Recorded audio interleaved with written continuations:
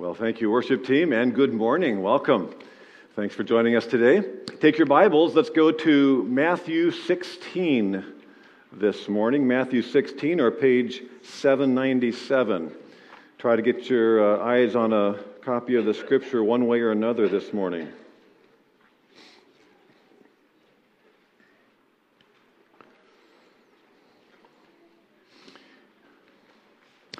When I go for a walk or do the treadmill at the Y or try to eat healthy, I have to admit, most of the time I'm just kind of trying to stay a little more healthy for myself.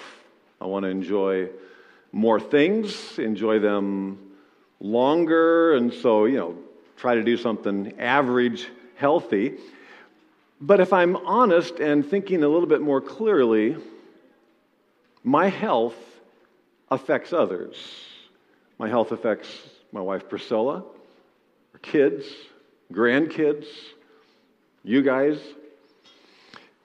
And so I need to be thinking about me in a larger sense because I am connected to people.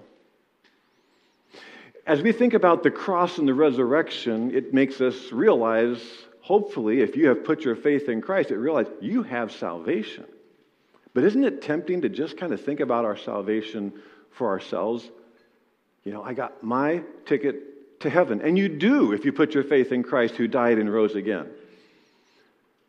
But we need to zoom out, and that's what our passage today does. Zoom out to realize that Christ's purpose in coming to die on the cross and rise again was the big picture. He came to build his church. We're connected. He came to build his church, and then he invites us all to be vitally a part of that process. As we drop into the New Testament, we come into the world of Israel again.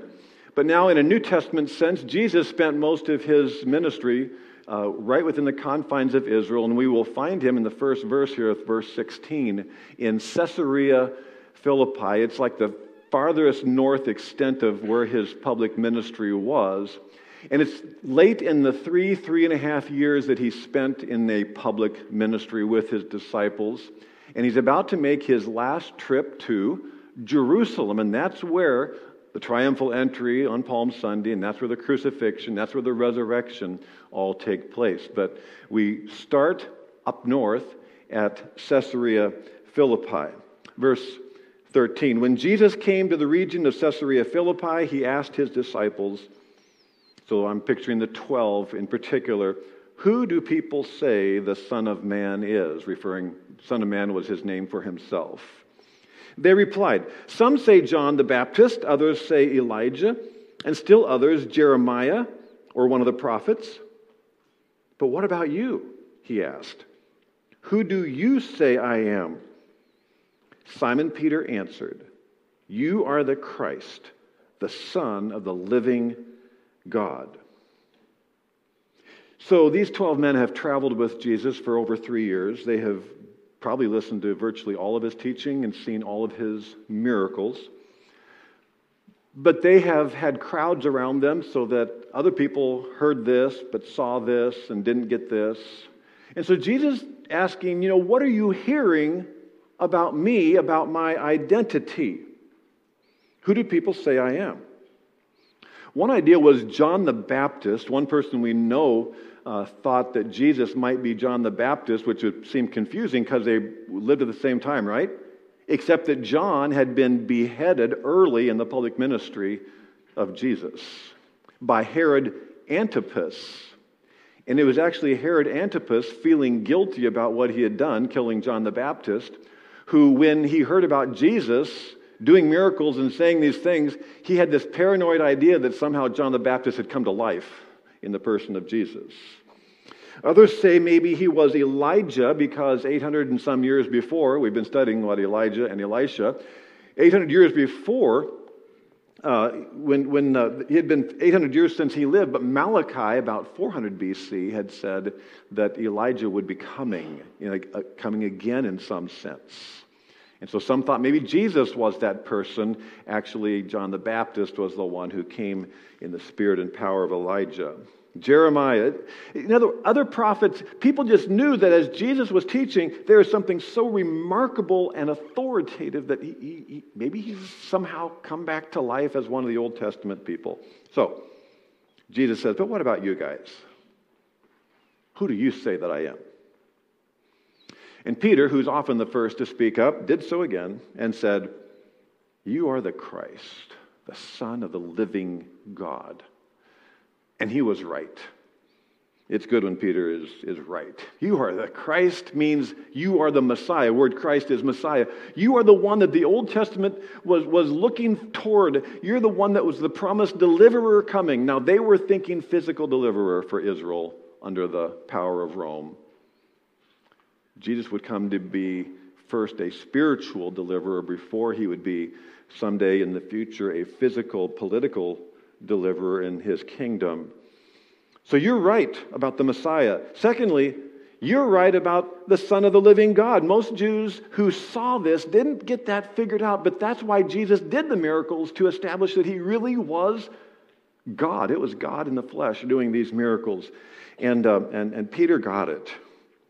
Jesus was not just simply a human deliverer. He was actually God in the flesh on earth. So, with that answer, Jesus proceeds to describe this bigger picture of why he came.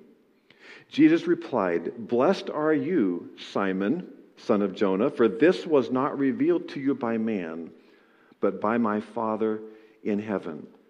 And I tell you that you are Peter, and on this rock I will build my church.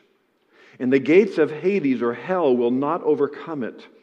I will give you the keys of the kingdom of heaven. And whatever you bind on earth will be bound in heaven, and whatever you loose on earth will be loosed in heaven." It's an amazing affirmative response of Jesus to Simon, also known as Peter, Simon Peter. "Peter, you said the right thing. Good answer. Yay, Peter." Too many times Peter blurted out something less than useful. But this one he knew. You are the Son of the living God. And Jesus says, you know why you know that? You know that because the Father revealed it to you. Because it's spiritual truth. Spiritual truth is truth, but it's invisible to many others. The most important truths are spiritual truths. When Jesus was talking to the woman of Samaria, he says, God is spirit, and those who worship him must worship him in spirit and in truth. This morning, and as we've been singing, we've been worshiping a God we can't see, a Savior we can't physically see right now. But we know he is very real. We weren't just singing about birds and butterflies. We were actually addressing a God, the God who created the birds and butterflies and created everything, and the God who is the one who sent the Savior. We get it. But that's spiritual truth to worship. It's spiritual truth when we are in the Word of God. You've probably noticed different times when you're reading the Word of God, or we're hearing it here or someplace, where it's like a light bulb goes on, and we go, yeah. And our heart says yes. You realize that's a spiritual event? That's the Holy Spirit speaking through his word. It's one of the reasons why I really urge you to always have the Scripture open. I just would hate for you to miss out on like a direct work of God in your life speaking to you. These are things that God reveals to us, spiritual realities. Peter got it.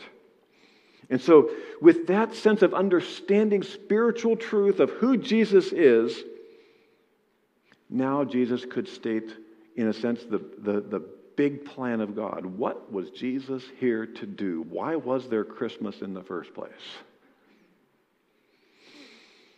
And so he says, I tell you that you are Peter, and on this rock I will build my church, and the gates of hell will not overcome it. Fascinating verse. The verse has been used by many to claim that the church is built on Peter. That Peter somehow is a specially unique holy person, the first pope, that somehow the church is built on this man, Peter. But Jesus is not saying that. Let's see why. The name Peter is indeed the word rock, Petra or Petros, and it means rock. But Jesus is using Peter's name as a play on words to make a much bigger point than something about Peter. The idea is basically this: you are Peter. And just as your name means rock, the truth you just stated about me is the rock on which I'll build my church. He does not say, you are Peter, and on you I will build my church. But you are Peter, and on this rock, this foundational statement you just made, that I am the Christ, the Son of the living God, on this rock, I will build my church. The church is built on the truth of who Jesus is. He is God in the flesh. And if he was anything else, there would be no church. There would be no point, because it's built on him. So to venerate Peter, as important as he is, would miss the point, because this is about the greatness of Jesus Christ. It's not about the greatness of this man, Peter. In fact, Peter would be the one in one of those early sermons in Acts 4:11 to quote from the Old Testament, Psalm 118, about Jesus being the capstone or the cornerstone. Peter would quote that. He got it. And then Paul would say it again in Ephesians 2:20, that Jesus is the cornerstone, the chief cornerstone of the church. So Jesus is saying, I will build my church, and the gates of hell will not prevail against it or stand against it. So what is Jesus doing today? He's building the church. Why did he come to earth? He came to earth to build the church. Why did he teach the things he did? To build his church. Why did he do the miracles that he did? He did them to authenticate who he was with the authority to build his church. So who is the church? We, believers in Jesus Christ, are the church. So that what we are doing today is the biggest thing happening in the world today, not what's on the front pages. This is why Jesus came to earth, which was the main event of humanity, that he came to die and rise again. This is why. We're like a local franchise of this eternal corporate purpose. We are a family among the larger family. And so his church right now around the world is meeting. It's meeting in Ukraine and Russia, Senegal, Sudan, India, Indonesia, where Doug and Nancy are. It's meeting in Paraguay, the Keefs. It's meeting in where the Stouses are in Papua New Guinea. It's meeting in every part of America. Probably every county in America is going to be worshiping today in churches. Several places throughout Port Washington today, Christ is going to be honored. It is the biggest deal because Jesus is building his church. And he's drawing us to look at what he's about, not just in these personal, it's about me, but it's about Jesus building his church. So as we come together, serve together, support each other, pray for each other, this is what he came for. And the gates of hell can't stop it. That's a fascinating statement. The gates of hell or Hades cannot overcome it. Usually as we read that quickly, we are picturing hell or Satan attacking the church. That's actually not the picture, I don't think. The church is attacking hell and Satan. In fact, this term about overcome or prevail, it simply means is not as powerful as. So, I will build my church, and hell's gates can't stop it. When you think about it, is a gate a weapon? No, a gate is a defense. You don't go out and fight with gates. You use a gate if someone's fighting against you. These are hell's gates. Who's on the offense? Who's on the defense? Hell is on the defense. The church is on the offense. And hell's gates can't stop the power of Christ working through his church. And so this is giving us confidence as we share the gospel of Christ that we are not on the losing side ever. Because Christ is winning one by one by one. Every time the gospel is proclaimed and someone puts their faith in Christ, hell loses another resident. Heaven and the church gain one. It only goes that direction. This week I had a conversation with a woman who's been attending recently who just placed her faith in Christ during one of our worship services. And thinking, that's what we're here for. Because he is building his church. Now, when he stated it, he said it in the future tense, didn't he? I will build my church. Because as he stated it, he had not yet begun to build his church. When he stated it, it was still Old Testament times. He had not died, he had not risen, he had not ascended to heaven, he had not sent the Holy Spirit. Because the Holy Spirit would be the one by his coming that would launch technically the church. The church isn't in the Old Testament. Believers, indeed, but we are the church. So on that day, when the Holy Spirit came, Acts 2, who was it that declared the gospel of Jesus Christ in the first sermon of the church age? Peter. So, while on one hand, he is not the foundation, verse 18, he is the one who was first handed the key to the kingdom. I will give you, it's actually a singular term, you, Peter, I will give you the keys of the kingdom of heaven, and whatever you bind on earth will be bound in heaven, whatever you loose on earth will be loosed in heaven. You get to open the church age. You get to be the one to pitch the season opener. And you'll be very successful. And so in Acts 2, we read that first sermon on the day of Pentecost. It's introduced this way. Then Peter stood up with the 11, raised his voice, and addressed the crowd. The Holy Spirit had just come, and he says, let me tell you what's going on. Everyone who calls on the name of the Lord, the Savior you crucified, will be saved. And how did that day turn out, that sermon? Those who accepted his message were baptized, and about 3,000 were added to their number that day. Boom! The church began. Because Peter was first handed the keys that would do what?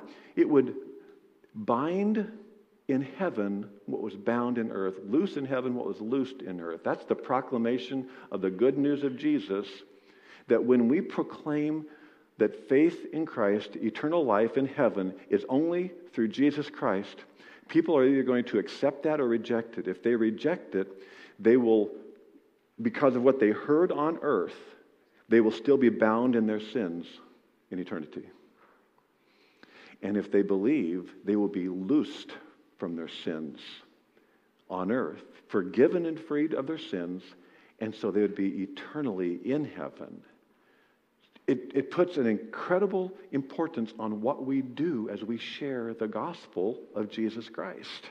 It has eternal ramifications. So Peter was the first to have the key, but then what? Then it went to the 11 apostles and go and make disciples of all nations. And so we have the key of the gospel today. Verse 20, then he warned his disciples not to tell anyone that he was the Christ. That sounds like, what? Why not? You know. I've added the little word in parentheses, yet. He hadn't died, he hadn't risen, the Holy Spirit hadn't come, the church hadn't begun. But you guys, my inner circle, you know what's going to happen. And of course, then later on, we're told to go and tell everybody. So that's a big picture of why he came to earth, to build his church. How would he do that? I think the order in which the gospel writers put things are also inspired by God. And this is very, I think, obvious even, because he says, I will build my church. And he says, how? Through the cross and the resurrection.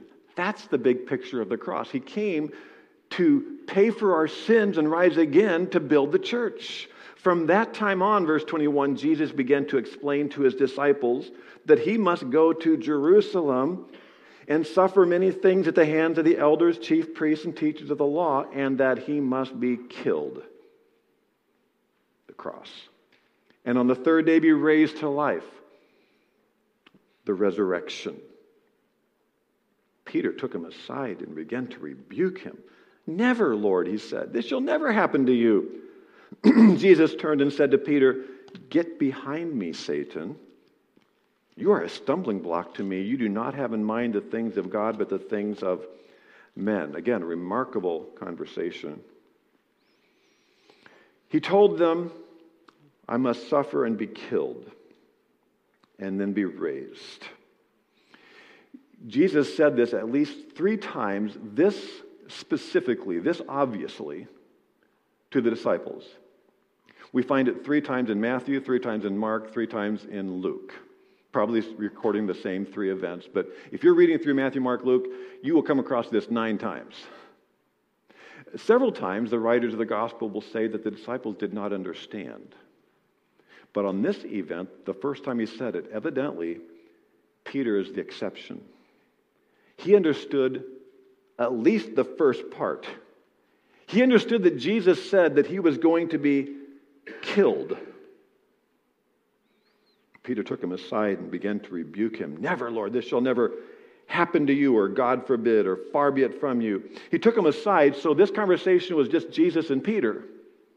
He's heard him say this. Maybe he realizes nobody else is catching on, but he said, I got to talk to Jesus about this. You can't dare to die. And we get it. Peter had grown to know and love Jesus, and he didn't want him to die. But I think Peter quit listening at the word killed.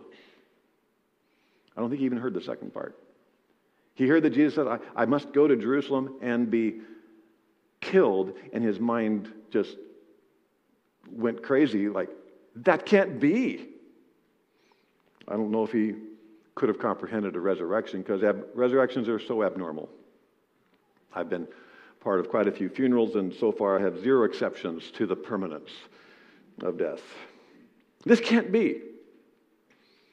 So after we just read how Peter was affirmed, good answer, Peter. You're the Christ, the Son of the living God. You got that right. Now suddenly he is rebuked for saying, wrong answer.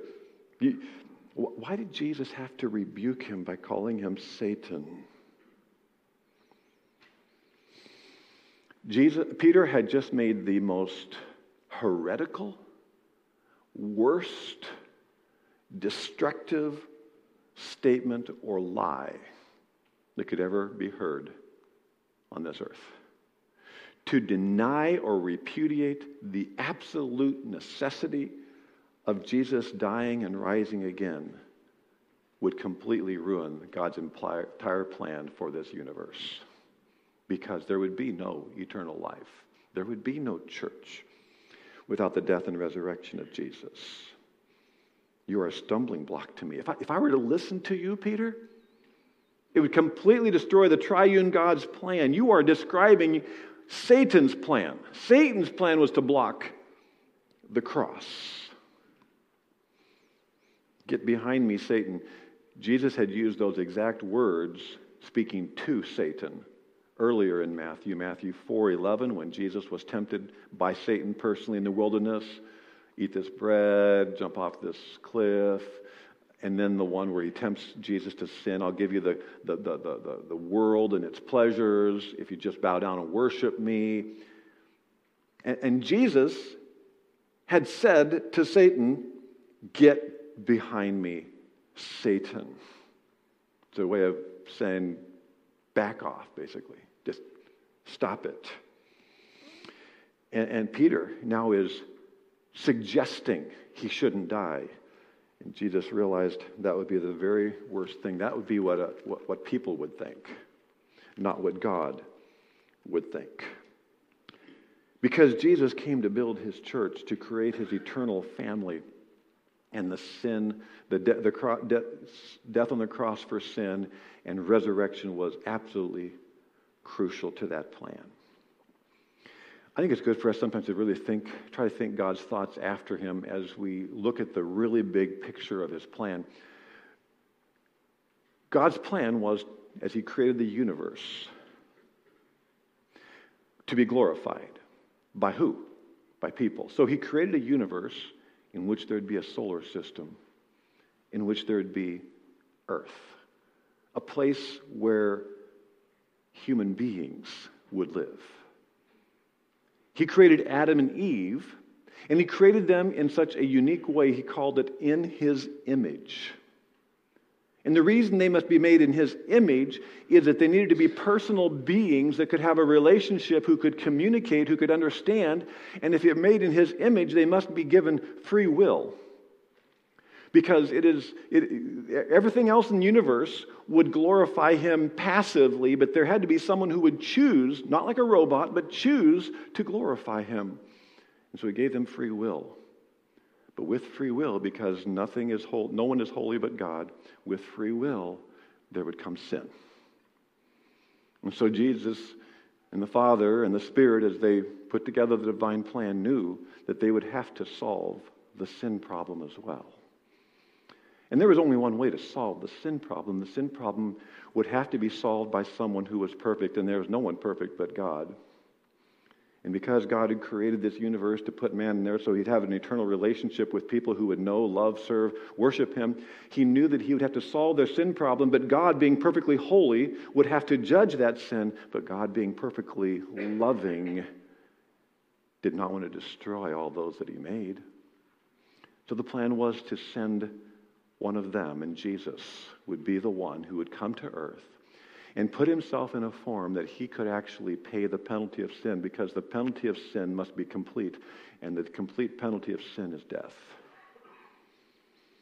And so Jesus would come, and he would take the penalty of all sin, of all man, of all time upon himself, and he would die to pay for it. And so for all the centuries leading up until the time of Christ, death must be pictured.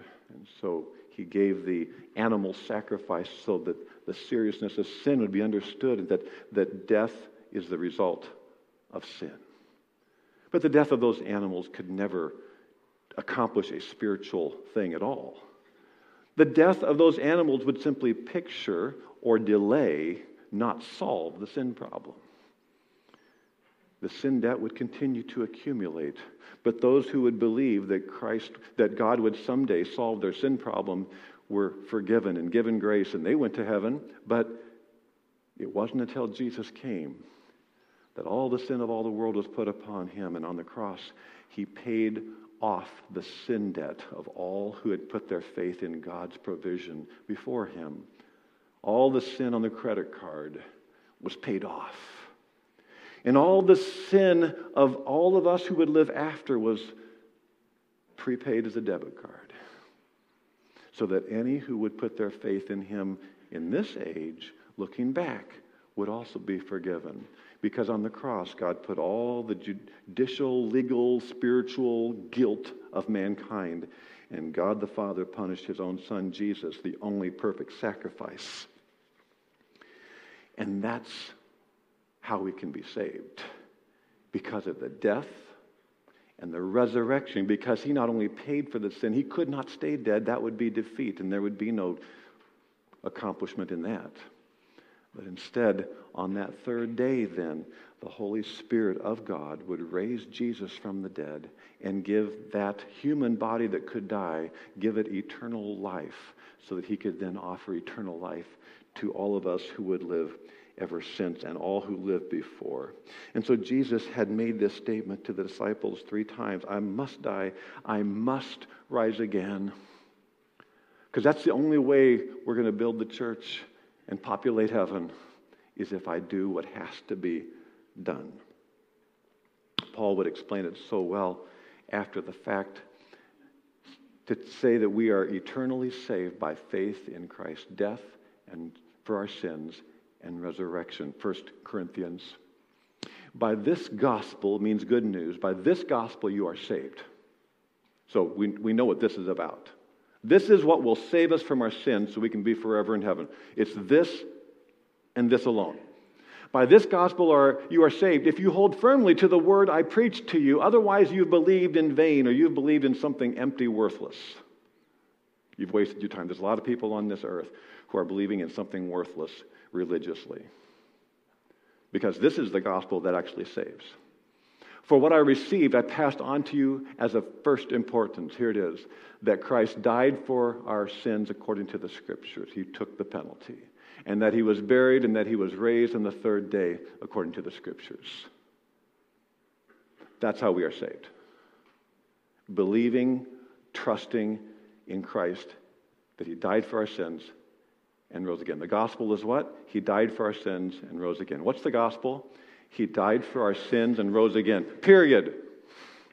Not died for our sins, rose again, and then if you're a good person, if you go to a certain church and you're baptized and you do all the... We're saved if we believe in Christ, that he died for our sins and rose again. And Jesus himself had explained it. John had described it. Said, for God so loved the world, created Adam and Eve, that he gave his one and only Son, Jesus, dying and rising, that whoever believes in him shall not perish but have eternal life. That's it. Whoever believes in him is not condemned, but whoever does not believe stands condemned already. Because why? They have not believed in the name of God's one and only Son. That's the only way to get to heaven. The only way to have your sins forgiven. The only way to have eternal life is Christ died for our sins and rose again. So whoever believes in the Son has eternal life, but whoever rejects the Son will not see life, for God's wrath remains on him. Then the eternal punishment will kick in if we reject that he provided Christ to pay for our sins. So this is personal. The only way Christ creates the church is that, first of all, that individually we must make these decisions. So I urge you, I invite you to understand what it means to believe in Christ and ask yourself, have you done that?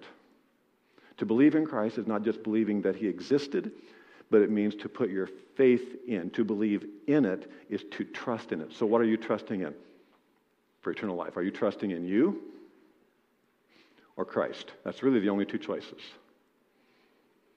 If you're trusting in you, you're thinking, maybe it's like, there's a God, I think there was a Jesus, but I got to be a good person, then I'll get to heaven. That's trusting in you.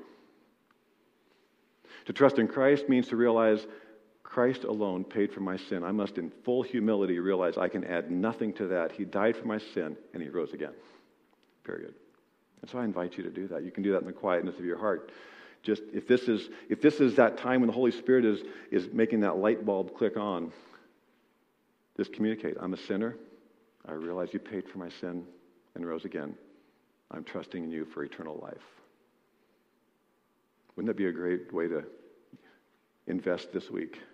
Is understanding and knowing for sure that you've put your faith in Christ and Christ alone. Now, as we're reading through this, if you have any questions, by the way, about that, please talk to one of the pastors, or maybe if this is new, you have somebody else you know here. We would love to make sure that you know and that you feel sure that you have trusted in Christ alone.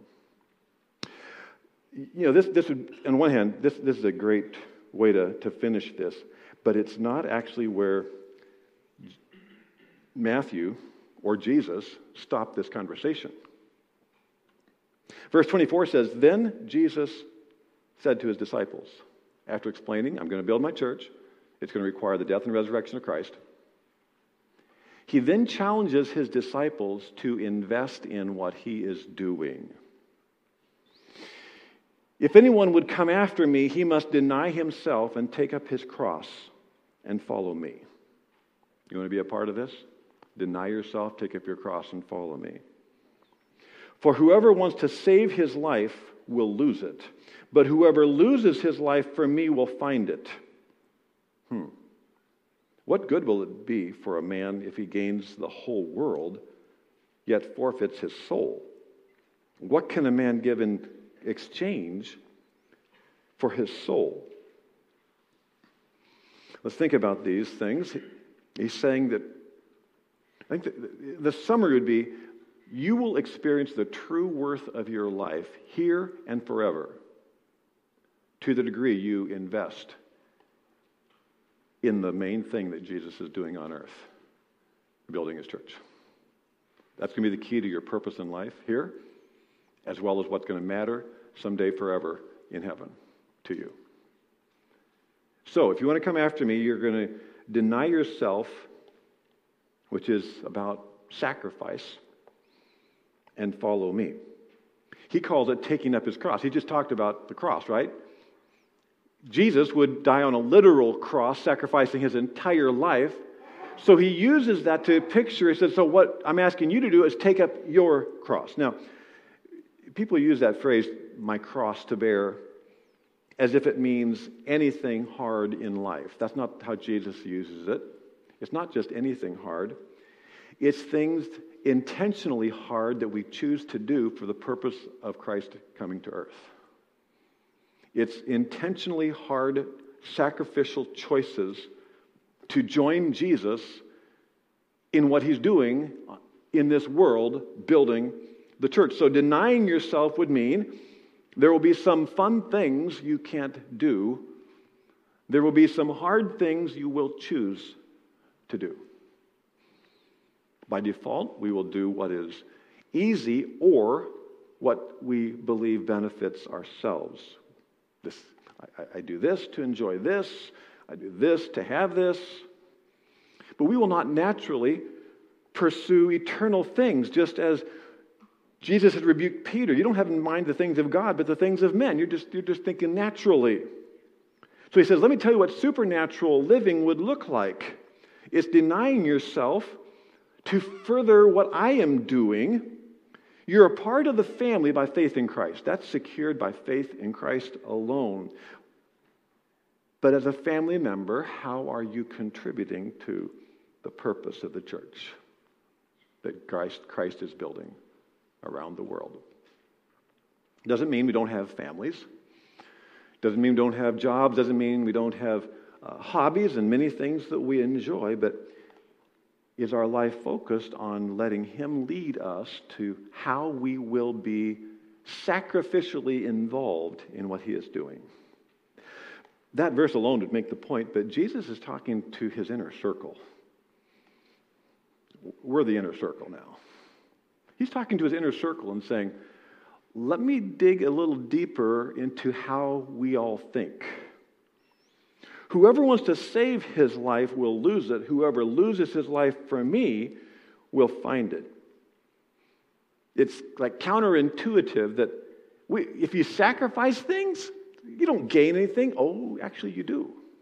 This is like motivation. It's like a coach saying, Olympic coach saying, if you make these sacrifices and devote yourself to this skill and this sport, you will get this. And Jesus says, if you sacrifice for my purposes, you are going to discover the true worth of your life. You will find that worth. Let's think this through a little clearly. How do you find? The word means to achieve or success in life. That's really what the word finding your life means. You will finally have success in life. You will achieve it. If you try to save your life, though, you'll lose it. If you lose it, you find it or save it. The word save, the way Jesus is using it, we have to understand. This is the first clarification. Jesus is not using save here in the way that we used it a few moments ago, saved from our sin to go to heaven. The word save can be used many ways. And what he means really here is to preserve the value of your life so that it's lasting. If you guys have some fried chicken for lunch today, you might have leftovers. And if you want to save them for later in the week, you will probably wrap them up and put them in the refrigerator. Otherwise, you will waste them, and they'll be no good to you come Wednesday, Thursday. But if you preserve them, then you don't have to throw them out. And if you and I want to preserve the value of our life, we actually have to lose or sacrifice. Whoever wants to save their life will lose it. Whoever loses their life from me will actually find it or achieve and enjoy it long-lasting. He probes it even deeper in verse 26. What good will it be for someone to gain the whole world yet forfeit their soul? Or what can anyone give in exchange for their soul? Now, I bet almost every Bible that we're looking at has the word soul. How many have the word soul in a Bible you're looking at? Of course, it's on the screen. I put it there. Okay. It usually has the word soul, but here's the interesting thing. The word soul and life are the same word in the Greek language. So if you're reading this in the Greek New Testament, that's what it's written in. It's the same word. It's the word suke. And you come to the very next verse, nothing has changed. It's still suke. So we really should read this a little bit different and then grapple with what it means.